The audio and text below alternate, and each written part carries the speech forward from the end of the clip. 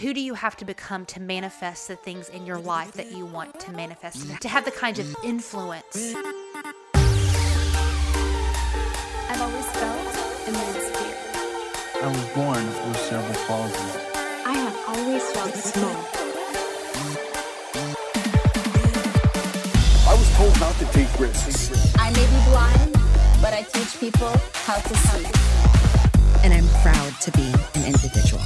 This podcast is for you, the unconventional leader. Maybe you are the one that everyone discounted. Maybe you struggle with fear and self-doubt. We are here to empower the next generation of self-starters to step up, Use their voice. And make an impact in this world. What up, y'all? Welcome to today's episode of Fidget Friday. If this is your first time listening, my name is Heather Parody. I am your overly caffeinated Southern host, and this is a solo round with me and you on Fridays where I really don't plan / overly edit this. I literally pull up a microphone like I'm pulling up a chair next to you and just share with you some things that are making me fidget, squirm, uncomfortable in my own life, because this process of leveling up, let me repeat that, the process of leveling up is scary and it's hard. It's not something that we reach and we obtain, because anytime you overcome and beat, I guess, one area of difficulty in your life and you level up in some way, guess what, son? There's another one. Thank you, Jesus, for setting it up that way in the world. That's super awesome. But seriously, I want to just share with you my own thought process of what's going on. I'm getting ready to head out to a conference tomorrow. I have a class tonight, and I literally have like 10 minutes to do this episode.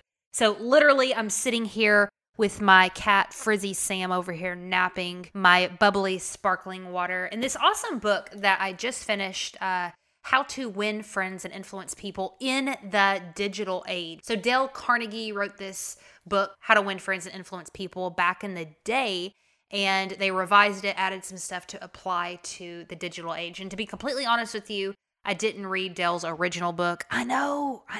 Don't yell at me. I want to, but the library doesn't have it. I guess I need to order it off Amazon. But I saw this digital age one, and I thought it would be really interesting. And there was the very last chapter, I'm going to flip to it right now. It's talking about how we need to view people as their best selves. It's towards the end of the book. It's give others a fine reputation to live up to. The idea of this is he tells a story at the beginning where there was this teacher and he gave his class a grade. He gave his class all A's. And he said, I'm going to give you this grade and I'm going to tell you how you're going to actually earn it throughout the semester. So you already have an A. Rest assured, my children, you already have an A. Now, what do you got to do to keep that A? He asked them all to write a letter to themselves at the end of the semester, as if they were kind of fortune telling, seeing into the future of who they would become. And he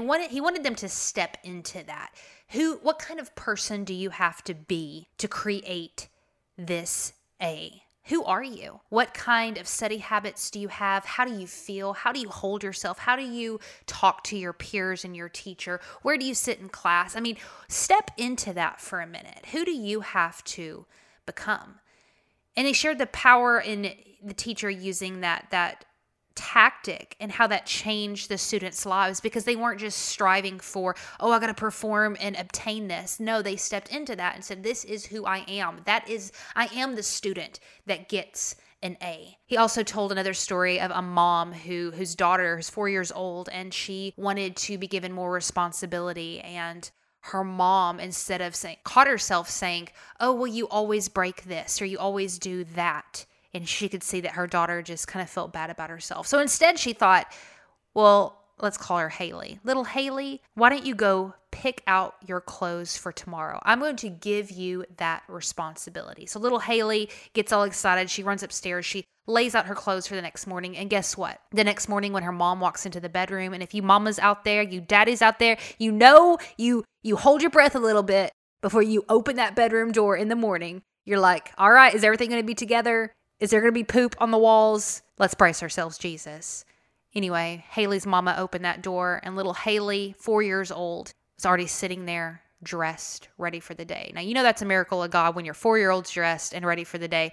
But what happened was they were saying, since Mama Bear gave the responsibility to Haley and said, hey, I give you this. I trust you with this. You are already responsible with this. She stepped into that and her actions followed. Now, this is really cool when you think about doing that with other people, seeing people in the best light, giving them responsibility, trusting with them. I even know that there are rehabilitation centers that actually use this strategy. People come in off the street, they've been convicted of all this stuff, and they say, hey, you're not starting from the bottom floor right now. We're going to actually put you over something. You're in charge of something. You're going to actually have a team of people underneath you. They actually give responsibilities to the people before they've earned that right. And what happens is those people actually step into that, and they've seen crazy results. Again, this is such a powerful tool for us as leaders to use with our children, with the people we're trying to influence, with those around us, to really see them in a new light and call forth that greatness in them. But today, for Fidget Friday, I wanted to challenge you with the thought, because I'm challenging myself with it, is who do you have to be? Who do you have to become? How can you view yourself in a new light? Shut your eyes unless you're driving. Imagine the man, the woman. Who do you have to become to manifest the things in your life that you want to manifest? To have the kind of influence, to see the results, to make the kind of difference in this world, to have the kind of relationships you have the kind of health that you want to have the income that you want to have the freedom that you want to have, to make a difference through your work. Who do you have to become? And sometimes, I've mentioned this to you guys before, I shut my eyes and I vision that Heather. Like, what kind of woman does that have to be? What kind of human do I have to be? And really start making decisions from that place today, because you know what? It's already there.